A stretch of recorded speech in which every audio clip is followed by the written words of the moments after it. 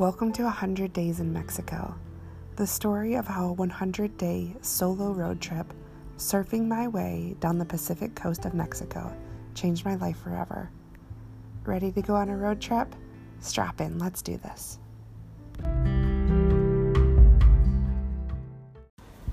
Episode 26, Gaining Strength, Day 38. I found it increasingly difficult to stick to any food rules. I frequently couldn't read the menus at restaurants, if there was even a menu at all. Most of the time, the only food options outside of a restaurant came from corner stores filled with nothing but beer, soda, chips, cookies, and candy. Little by little, I yielded control. Most of the places I surfed were incredibly remote, so I was lucky if there was a restaurant or a store at all. Surfing was the priority. Finding good waves meant eating whatever was available, so I did what it took. Each morning, I walked 10 minutes to the only store. I bought a sope made of bread, yes, with gluten, beans and queso fresco, yes, with dairy, as well as a cappuccino from the machine, yes, with corn syrup and hydrogenated oil. I would surf a few hours and then buy a snack from a kid selling something on the beach, a fried banana with caramel, a sweet bread, a fruit juice. Then I'd nap and eventually buy an unknown dish at a restaurant, do some yoga, and nap some more, surf some more, buy some more mystery food, and go to bed. After a week of staying in the Fishbones Cabana, I discovered a slight upgrade a few hundred yards up the beach. Several other surfers were staying in the neighborhood cabanas, and once again, as the only female around, I was quite popular. I had instant friends. There were morning surf sessions together, afternoon story swapping, and evening bonfires where someone would pull out a guitar, and the drunker people would have a sing-along while the more sober of us laughed our butts off. The only problem with my new cabana is that it wasn't entirely watertight, and the rainy season was just getting started. After a fitful night as the thatched roof leaked into my cabana, I got up twice to push my bed to avoid the drips, but it didn't seem to help. The entire roof needed replacing. The next morning, the waves were complete crap from the storm the night before, but we were all chomping at the bit to surf. After all, that's why we were there, putting up with mosquito bites and soggy beds. We stood in a light rain, watching the waves, looking for anything that looked rideable. Not only did the ocean look angry with choppy peaks popping up all over the place, it also looked powerful. The waves were big and messy. My two new friends, both male, each of them a sponsored surfer, seemed to spot something worth paddling out for. I told them I would stay back and do yoga under a palm tree. If I saw them get two good waves, I would join them. What I failed to consider was that being professional surfers, my friends can make any conditions look fun. The waves were breaking a long way offshore, and I kept seeing peaks pop up on massive wind chops, throwing some huge aerial maneuvers. They looked like specks popping up.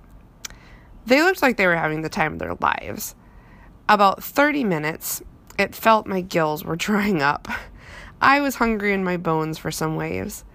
Or maybe I was hungry to prove I could keep up with the boys.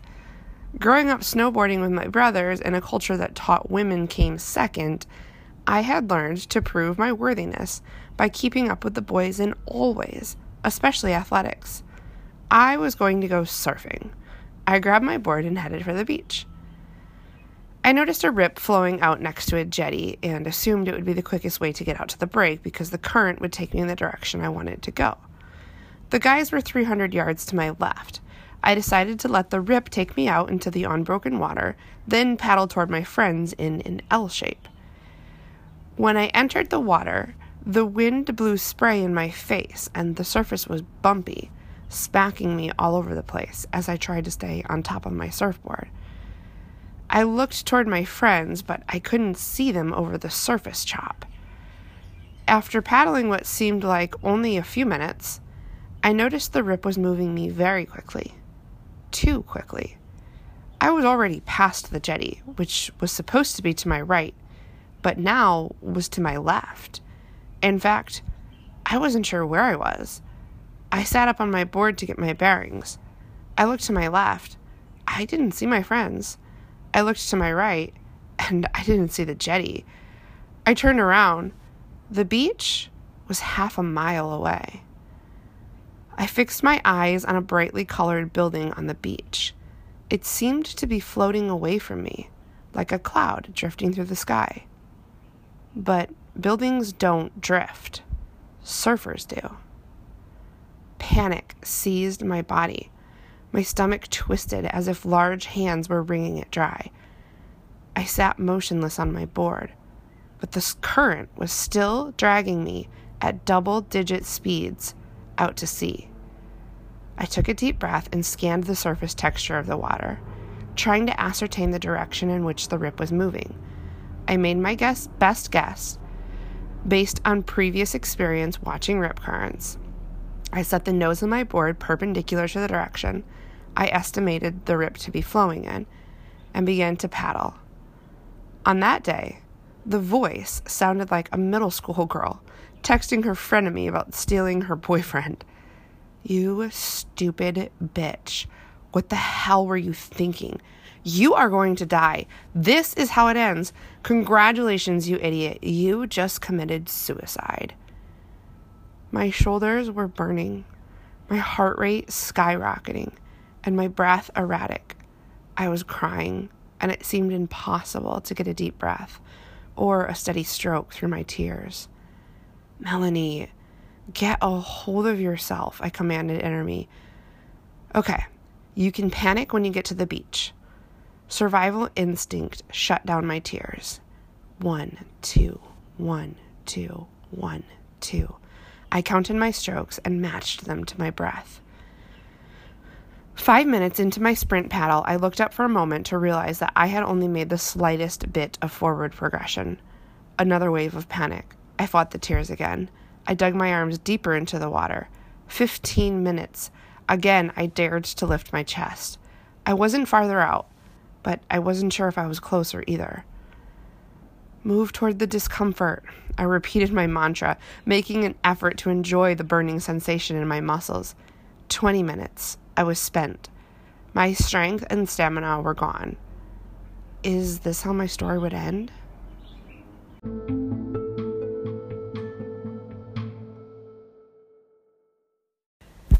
T-minus 4 years. I stood in the checkout line at a gas station in the middle of nowhere, Texas. I had been sent there by my company on a last-minute trip to deal with an issue one of our clients was having with our product. It was 9 p.m. I had just traveled 2 time zones, having left another hotel room in another state at 6 a.m. that morning. I was scheduled to be in another city and yet another time zone by the next day around the same time. I held a 5-hour energy shot, a large black coffee, a sugar-free energy drink, a pack of sugar-free gum, a pack of beef jerky, and a Snickers bar. I avoided eye contact with the cashier, who would surely judge me for the chocolate bar.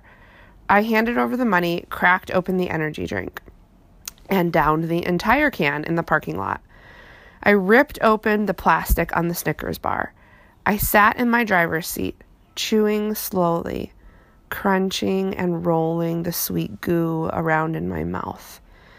Before I swallowed, I reached for the empty energy drink can, lined up the opening as if to drink from it, but instead spat all of the calorie-laden black sin out into the can before I had a chance to swallow it, before it had a chance to punish me with its calories. It didn't count if I didn't actually ingest it. I reached back for the candy bar and continued chewing and spitting until I had devoured the rest of the bar. I pulled out of the parking lot and continued to load my body with enough chemicals to ensure I would make the rest of my 3-hour drive without falling asleep at the wheel. As I drove, I entered the beef jerky into my calorie tracker app. Everything else was calorie-free. The tracker said I was at 970 calories for the day and just 4 grams of carbohydrates. I felt pretty satisfied with those numbers, but hopefully the hotel had a gym that stayed open past 11 p.m., just to get in a little extra cardio. I checked into the hotel at 11:30 p.m. I found out they had no gym. Everything in my body was screaming for rest. I downed the complimentary bottle of water in my room and felt nauseous. I thought about making myself throw up, but I knew there was nothing in my stomach, and the nausea was from exhaustion rather than eating. Still, I couldn't imagine going to bed without a workout.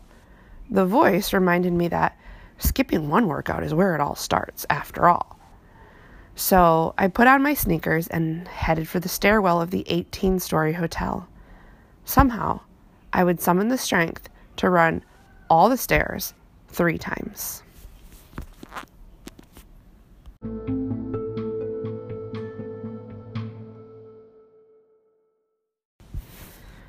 Back in the water. I took one last paddle before allowing exhaustion to carry me to my watery fate. I simply could not take another stroke. My muscles were shutting down. My body wanted nothing more than to collapse. Control? Some things are worth controlling. Somehow, from a place deeper than the well of physical strength, a last effort burst forth. The effort felt more painful than anything, yet I embraced the pain, letting it fuel me. You will paddle until you are safe. You've done harder things for stupider reasons. You have the strength to summon it. I reminded myself I could feel any emotion I wanted. I could give up all control once my feet hit the sand. By the time I broke free of the rip, someone had spotted me with binoculars, and a crowd was gathering on the jetty, completely helpless to do anything.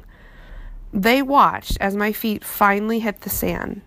I stumbled onto the beach, ripped the leash off my ankle, dramatically flung my board at the ground, and collapsed into a heaving heap of tears.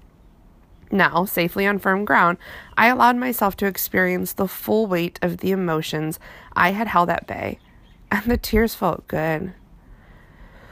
By the time I sat down for lunch, I felt alive like never before.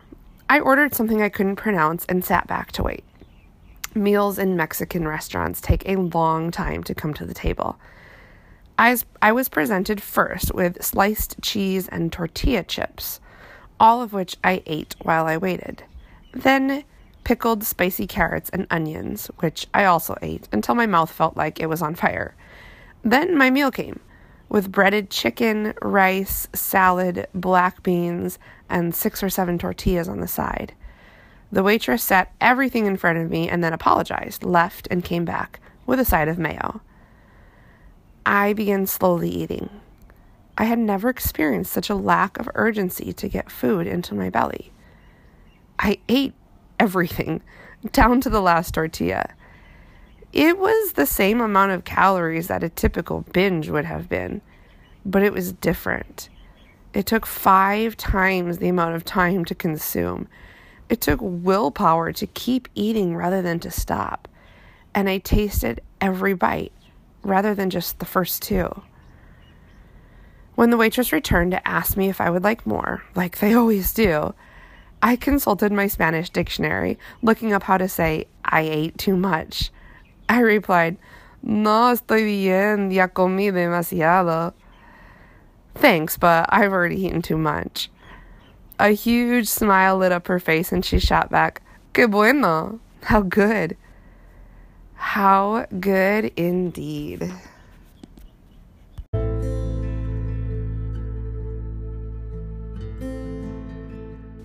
I hope you enjoyed the episode. If you did, you can head over to 100daysinmexico.com and check out the insider section where I record a behind-the-scenes video for each episode. In these videos, I answer questions like, did you ever actually send that letter to Kurt? Or, whatever happened to that guy? Did you see him again? Or, where is your puppy now? So for the answers to these questions and an insider's behind-the-scene look at every episode, head on over to 100daysinmexico.com and sign up to become an insider. It's about the cost of a latte per month, and there's a whole lot of value in there. Until next time.